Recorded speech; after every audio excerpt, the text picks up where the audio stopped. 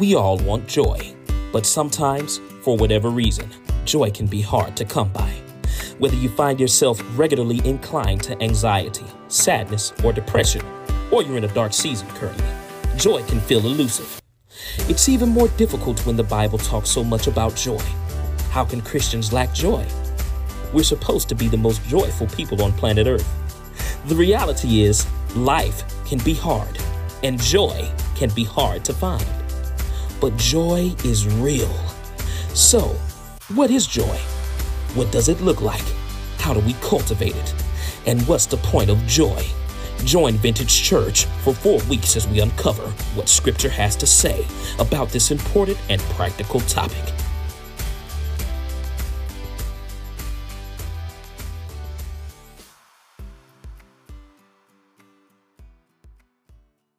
Let's pray together.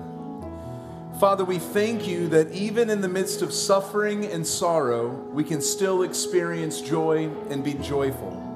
We acknowledge that our current joy is imperfect and incomplete. May your Holy Spirit empower us to look to Jesus for perfect joy. May your Holy Spirit enable us to live for the joy of the eternal. We pray this now, knowing and believing that our imperfect and incomplete joy will become perfect and complete. In the name of Jesus Christ, we pray. Amen. You can be seated.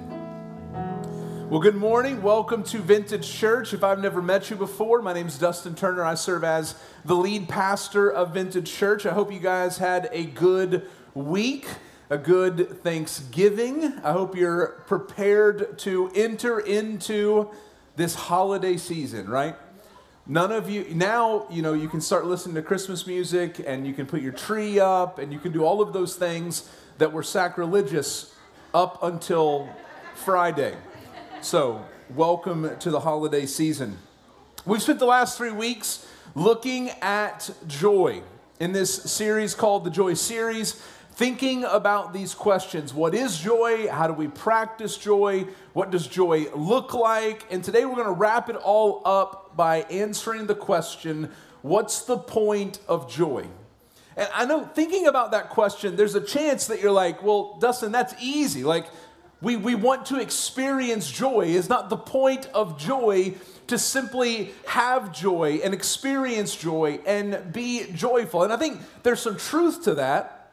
But I also think that there's a reality that there's more to the kind of joy that we want than just we want to experience joy. There's something more to it.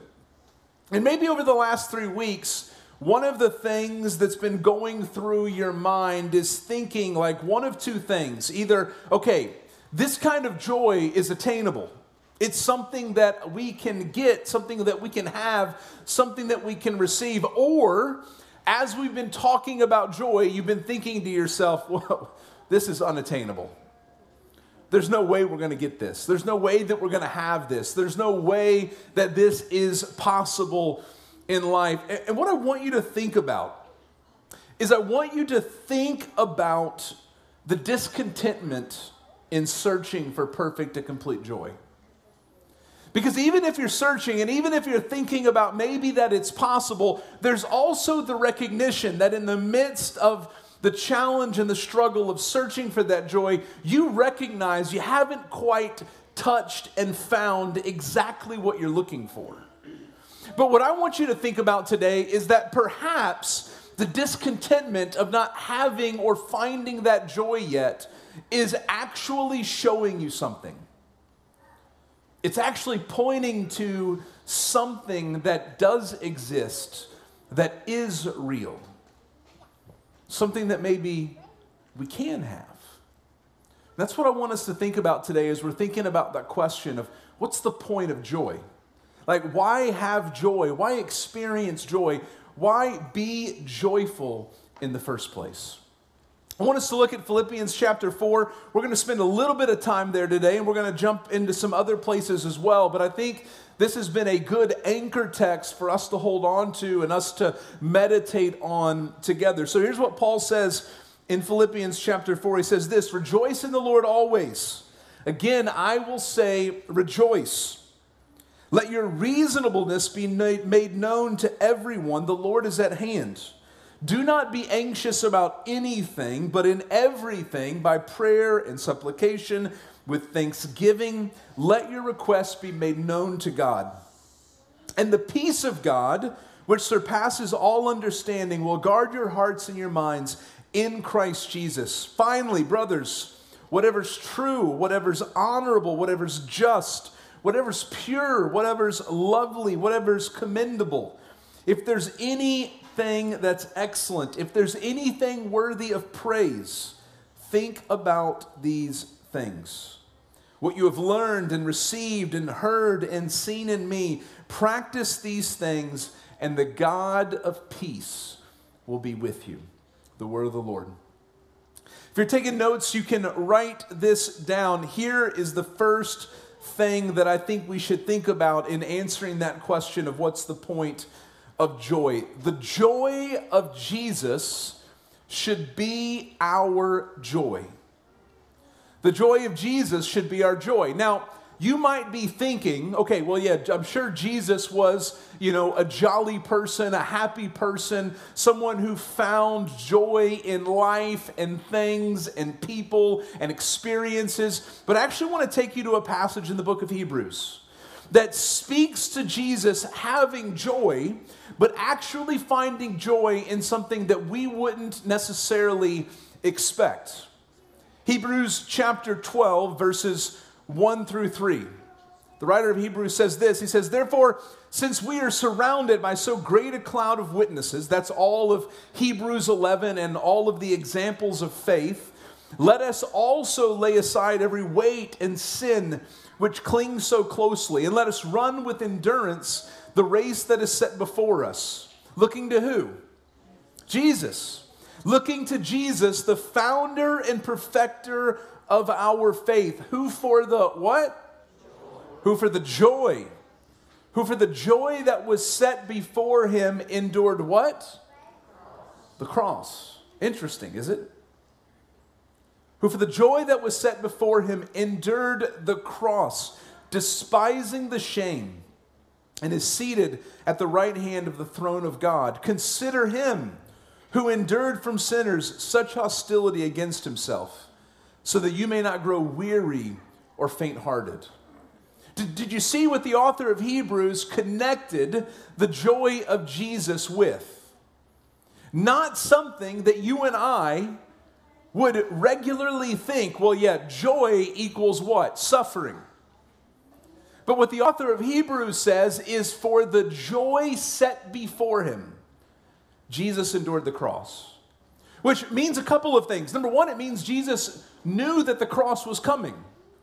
And in fact, not only did he know the cross was coming, he looked at it with great joy. Not because Jesus wanted to suffer, but because Jesus understood that there was something more than just the suffering of the cross. That the point of the cross was more than just to suffer and die, but that there was joy on the other side of that.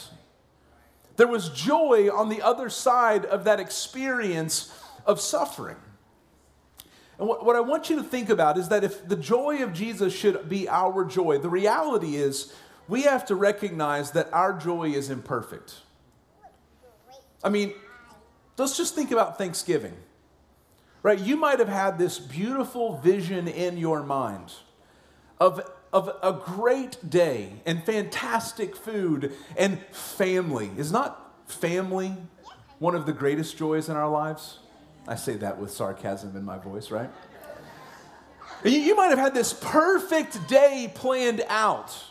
And you're thinking, today is going to be the day that I have great Thanksgiving and joy. And then you get to the end of the day and you're like, wow, that didn't turn out like I thought it was going to. I don't know. Anybody, just show of hands, that was my experience this year? Not my experience. It's your experience. We're with you, you know? And just, it's the reality that our joy is incomplete. Our joy is imperfect. The enemies of joy are real. The enemies of joy are the enemies of us. The devil, the flesh, the world. Paul says this in Ephesians 2. He says, you were dead in the trespasses and sins in which you once walked. So all the stuff that you and I think, feel, and do that is sinful, those are the things that keep us from joy. He says, following the course of this world. This is like the systems in our world that are a part of sin. They keep us from joy. And he says, following the prince of the power of the air, the spirit that is now at work in the sons of disobedience. We have an enemy. And that enemy in our world does not want us to experience the joy that God has created us for. Paul says in verse 3, among whom we all once lived in the passions of our flesh, carrying out the desires of the body and the mind, and were by nature children of wrath like the rest of mankind. We have enemies to our joy. God, we already talked about this in the last few weeks. God created us for joy because joy is found in Him. And we are image bearers of God. Therefore, we are called to be what? Joyful. We're called to be like God. And yet, in our world and in our reality, there are things that keep us from the joy that God has created us for. Which, on this side of things, means our joy is imperfect. I mean, think about it like this. There's a sense in which you and I are growing into the kind of joy that God has created for us. You know, I don't know if any of you experienced this growing up as like a teenager, but it was like overnight you went from being like a child to a young adult, and you went through this like massive growth spurt. It might seem obvious to you. That did not happen to me. Never experienced that, so I don't know what that's like. But you might have experienced that kind of growth spurt. And there's that weird, awkward phase in life where you're like growing into your body. And like every movement or every action that you do is just a little bit awkward because you don't know how to like live and walk in this body because you're growing into it. And there's a sense in which we are growing into our joy. And because our joy is imperfect, there are moments in which it's awkward. And it doesn't feel right. Because we haven't arrived yet. We're not fully grown yet. So our joy is imperfect, but here's the reality. Our joy can be perfect. Our joy can be perfect because of who? Jesus. Jesus is where we find perfect joy. He is the embodiment of what it means to be a human. Right? When we talk about being human, we talk about being created in the image of who? God. And what the New Testament tells us is that Jesus is the perfect image of God. Which means if you want an example of what it looks like to be a human, who should you look to? Jesus. And when you look to Jesus and you see this perfect image of who God is, then what you see is a definition of what it means to have joy and be joyful. That's how our joy can be perfect. I mean, just think about the way in which Jesus described joy and how we find joy in the Gospels. Luke 15.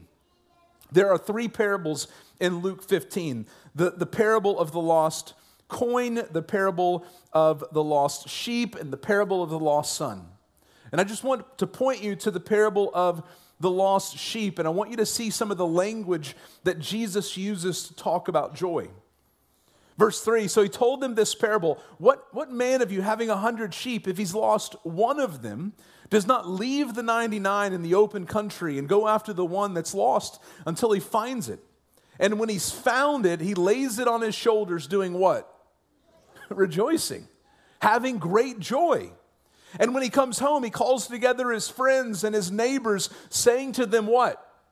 Rejoice with me, throw a party. For I have found my sheep that was lost. Just so I tell you, there will be more what? Joy in heaven. You guys don't sound all that joyful. So I tell you, there will be more what? There we go. Joy in heaven over one sinner who repents than over 99 righteous persons who needs no repentance. I mean, when he tells the story of the prodigal son, the lost son, what does the father do? He stops everything and he throws a party because there is great joy for God in sinners coming back to him. And part of that, I think, gets at the core of why Jesus' joy is perfect. Because he understands where joy is found. He understands what should bring joy, and he knows, as both God and man, how to have that kind of joy. When he's talking about the kingdom of God, in Matthew 13, he says, the kingdom of heaven is like a treasure hidden in a field, which a man found and covered up. Then in his what? Then in his joy, was it not up there yet? Okay, I'll let that one slide, okay? I'll let that one slide. But you could have guessed it too. Then in his joy, he goes and sells all that he has and buys that field. I mean, I don't know if you've ever experienced that kind of joy where it's like, man, and you're so excited and you have such great joy that you immediately go and do the next right thing, the thing that you know you need to do, so you don't just experience that joy once, but you have it forever. That's how our joy can be made perfect. Now, in all of this, I don't think we have to skip over the reality that part of what makes our joy incomplete is the suffering and sorrow that we might experience in life. I'll remind you, in Hebrews chapter 12, what did we read about Jesus? For the joy set before him, he endured the cross. And what I think that teaches us is that just because there's suffering and sorrow doesn't mean there can't be joy. Partially because, number one, we receive joy from Jesus' suffering and sorrow. That is the message of the gospel. The place where we find the greatest joy is when we are reconciled to God, when we are made right with God, when we have a relationship with God. And if you take a moment just to think about that reality, then what you recognize is that the only way you have the kind of joy that you were created for is if Jesus finds joy in enduring the cross for your sake. Because he didn't go to the cross for his sake. He didn't die for his sins. He died for us.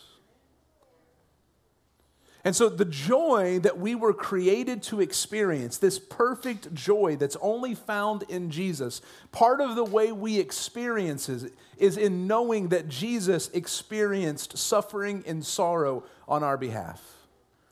That he was perfect, that he put on flesh, that he came to earth, that he died, and that he rose from the grave. And that gospel message, the one where we are called to turn away from our sin and the way we've been living, and in faith turn and trust Jesus, that's where we can find joy. Dane Ortland, in his book, Gentle and Lowly, says like this. He says, he drew near to us. Jesus drew near to us in the incarnation so that his joy and ours could rise and fall together. His in giving mercy, ours in receiving it. But I also think the other reality on this side of eternity is that our joy is perfected through suffering and sorrow. I know, on the face of it, that seems counterintuitive. That seems backwards. That doesn't seem like that should be reality. But the kingdom of God is an upside down kingdom. It's a kingdom that when the world is looking out at it, it doesn't make sense. But something that we learn and we see in Scripture time and time again is this reality that God, while he is not the cause of suffering and sorrow, he does use our suffering and sorrow for good. In his book, Path of Life, Rick Howell describes it like this. He says, joy does not look away from suffering. It faces it head on without flinching and then looks through it. Suffering is not entirely opaque. It's partly transparent. Joy looks through the lens of suffering to see what God is seeking to do and exalts in this. I mean, part of the reality of this is recognizing that if God wants us to be like his son Jesus, and in being like Jesus, then we experience perfect joy, we have to remember that for the joy set before him, Jesus endured the what? The cross. Paul said it like this in 2 Corinthians chapter 4. He says, "But we have this treasure in jars of clay, to show that the surpassing power belongs to God and not to us. We're afflicted in every way, but not crushed. Perplexed, but not driven to despair. Persecuted, but not forsaken. Struck down, but not destroyed." Listen to how he describes this. "Always carrying in the body the death of Jesus, so that the life of Jesus may also be manifested in our bodies." See, that's where we find joy. Sometimes what we have to experience is something similar to what Jesus experienced, suffering and sorrow. And in the midst of that suffering and sorrow, God uses those challenges to purify and to shape so that we can have this perfect joy that Jesus himself has, that Jesus himself experiences. So for you and I, we should look to Jesus for joy. One of the greatest challenges, I think, in life is when we start turning to all these other things, even good things, things that God created, to find the kind of joy that we're looking for. But what Scripture teaches us, what the New Testament teaches us, is that if Jesus is the perfect joy, the place where we find perfect joy, then why do we not look to him first and foremost to find the kind of joy we've been created for? So we look to Jesus for joy. Jesus is our joy, and the joy of Jesus should be our joy. But number two, the joy of now is a foretaste of the joy eternal. The joy of now is a foretaste of the joy eternal. Just like we've been talking about how our joy is imperfect, there is a reality that we can all acknowledge that says our joy is incomplete. Like that there's a part of that joy that we experience even now that just something is missing. You get a taste of it, but it's still not quite what you're looking for or thinking about or wanting. And again, we have to go back to who the enemies of our joy are. Our sin, our flesh, the world, the devil. These things make our joy not just imperfect, but incomplete. One of the ways I thought about that this week, that I know our joy is incomplete, is how sometimes we feel during the holidays.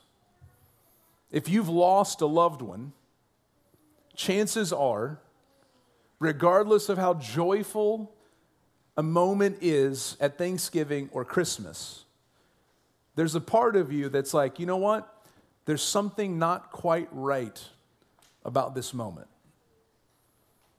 Right? For my family, Thanksgiving and Christmases, those will never be the same because my granny dude is gone. For my family, because Rachel's mom, Jody, is gone, those Thanksgivings and those Christmases, they'll never be the same. You have a loved one, probably, chances that when you think about the holidays, you're like, man, it just isn't right without them. And part of that speaks to the reality that the kind of joy we know we've been created for, the kind of joy that we want to experience, isn't complete. It's incomplete. That's part of what Paul gets at when he talks about this in 2 Corinthians 4, just a few verses from where we just read. He says, so we do not lose heart, though our outer self is wasting away. He's talking about death. There is a reality that something is losing, is missing, is gone, is incomplete. Though our outer self is wasting away, our inner self is being renewed day by day for this light momentary affliction. The pain and suffering and the sorrow that we experience now is preparing us for an eternal weight of glory beyond all comparison. As we look not to the things that are seen, the things that are in front of us and all the things that we experience, but to the things that are unseen. For the things that are seen are transient, but the things that are unseen are eternal. So Paul acknowledges things aren't quite right. They're not the way that they're supposed to be. The joy that you and I want, it's incomplete. But Paul says we can't just look at the things that we know that are here, that are seen. We can't just think about the things that we have right in front of us. There's something more to it. So just as our joy is imperfect and it's made perfect, our joy is incomplete, but it can be what? Complete. Our joy will be made complete. Philippians 3, just a chapter back from where we've been reading in Philippians 4, Paul says this. He says, that I may know him. This is Paul's goal and desire in life. That I may know him and the power of his resurrection. That I may share in his sufferings, becoming like him in his death. That by any means possible I may attain the resurrection from the dead. Not that I have already obtained this or am already perfect, but I press on to make it my own. Because Christ Jesus has made me his own. Brothers, I do not consider that I have made it my own, but one thing I do, forgetting what lies behind and straining forward to what lies ahead, I press on toward the goal for the prize of the upward call of God in Jesus Christ. See, Paul is again recognizing that the yearning and the desire that you and I, that we have for joy, it's going to be incomplete because what we are experiencing right now cannot and will not satisfy it. Because we were made for something more. We were created for an eternal joy. Something that's not transient. It's not something that doesn't just come and then go, but that lasts. And what Paul acknowledges in Philippians chapter 3 is that the only way to experience that kind of joy is to recognize that there's something beyond us. There's something that is beyond death. There's something that includes what Paul talks about in resurrection. So Paul acknowledges, just like the author of Hebrews acknowledged, that Jesus had to endure what? The cross. He had to endure death. He had to endure shame. But Paul also says that Jesus experienced resurrection. And that resurrection from the dead is then the very thing that brings us hope. Because in recognizing that the stuff that is transient and the things that we're experiencing that are painful and bring sorrow to us, those things are not permanent. But Paul says there's a reality beyond all of those things that includes resurrection, that brings us to the permanent things, the things that last, the things that move beyond just what we see. And Paul says the only hope that he could have and the only hope that we can kind of have to have the kind of joy that we want to experience, a joy that is complete, that lasts, is to look to the resurrection. To trust in the resurrection of Jesus, but then also to have hope and believe that just as Jesus experienced resurrection, we too will experience resurrection. The power of the gospel is, yes, in the life and death of Jesus, but it moves beyond that. It's so much more. It is in the resurrection and it is in the return of Jesus. If there's no return of Jesus, there's no resurrection for us. And therefore, the kind of life that we're looking for, that eternal life that is filled with eternal joy and hope, we don't have. But if Jesus rises from the grave and Jesus returns, then we resurrect and we experience that eternal joy as well. In his commentary on Philippians, Stephen Fowle says this, and I want you to think about this in light of your own life. He says, joy is not so much a spontaneous emotion as a response formed in those who can read the economy of God's activity in a particular way, and are able to act in conformity with that unfolding story. Joy is the appropriate response when one rightly perceives the unfolding of God's drama of salvation, even in the midst of suffering and opposition. See, what he is saying is this: every single one of us are experiencing our story. I have a story, you have a story. Chances are many of our stories intersect because we know each other and we've experienced each other. But there's a bigger story going on. Like, your story is not the big story. I hate to break that to you. Like, Pastor Weaver shared this weeks ago. You're not the main character in your story, right? When they write the movie, you're like one of the side characters. Jesus is the main character. And you have to see your story, my story, our stories in the backdrop of the big story. And the big story is that God created us, and his creation is good. But in the midst of a good creation, creation has gone bad because of our sin and our disobedience. God said, listen, I've set everything up for you. Just obey me and you will have life. You'll have joy. You'll have everything that you want. Everything that you need. And we're like, no, we want more. We want to be like you. So we sinned. And that sin separated us from God. And what God then did is he sent his son Jesus to earth to put on flesh, live a sinless life, go to the cross, die for our sin, rise from the grave, and then build and create the church to expand that story to the rest of the world. To say, you've been living your story, but let me tell you a bigger story, the story that your story fits into. And the way that this story ends is that there is a restoration. There is a return where that king that died as a suffering servant returns as a conquering king. And that when he returns, all things are made right. And we're resurrected, and all things are recreated new. And when you understand how your story fits into that story, how your suffering and your sorrow and your moments of joy, how all of those things play into that story, you can begin to understand and see what God is doing.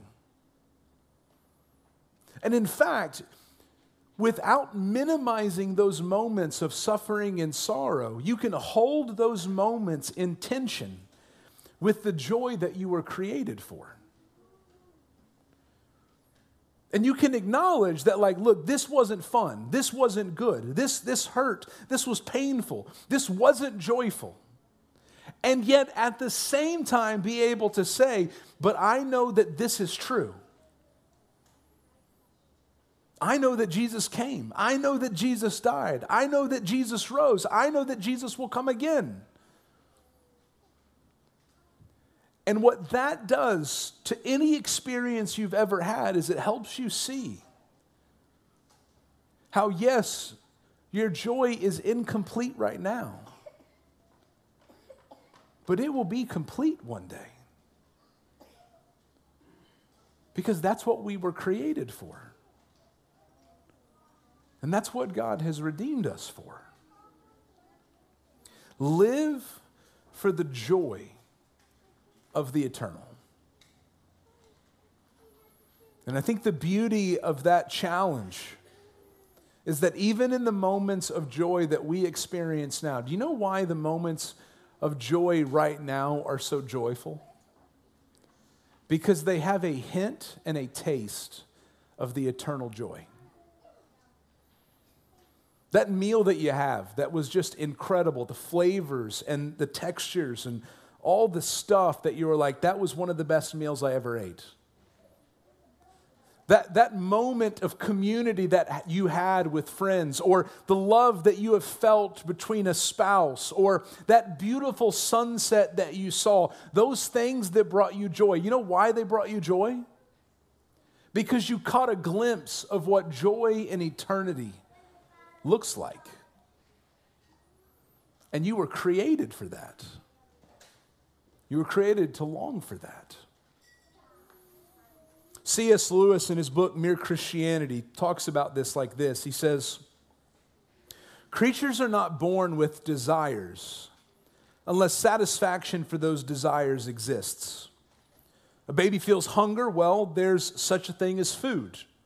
A duckling wants to swim, well, there's such a thing as water. Men feel sexual desire, well, there's such a thing as sex. If I find in myself a desire which no experience in this world can satisfy, the most probable explanation is that I was made for another world. We can be reminded that our imperfect and incomplete joy will become perfect, and it will become complete. We can trust that because of Jesus and everything that he's given us. What's the point of joy? The point of joy is to be like Jesus. The point of joy is to be with Jesus forever.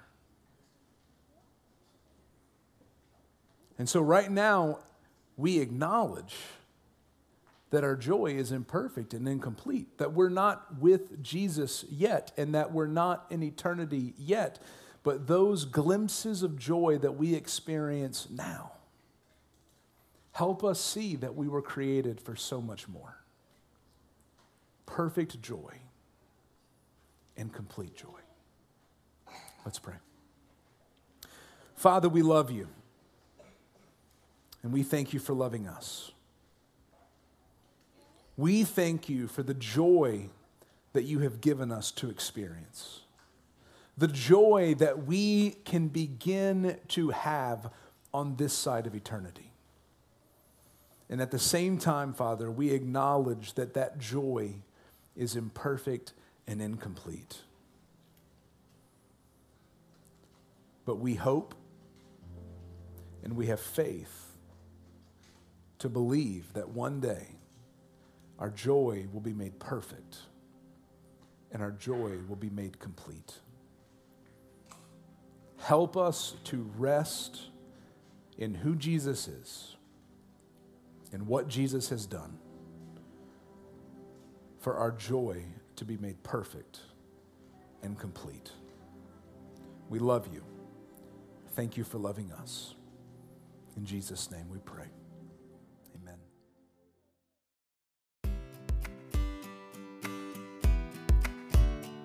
Thank you for joining the Vintage Church NOLA podcast. If you're enjoying this content, please subscribe wherever you listen to your podcast. We'll see you next week.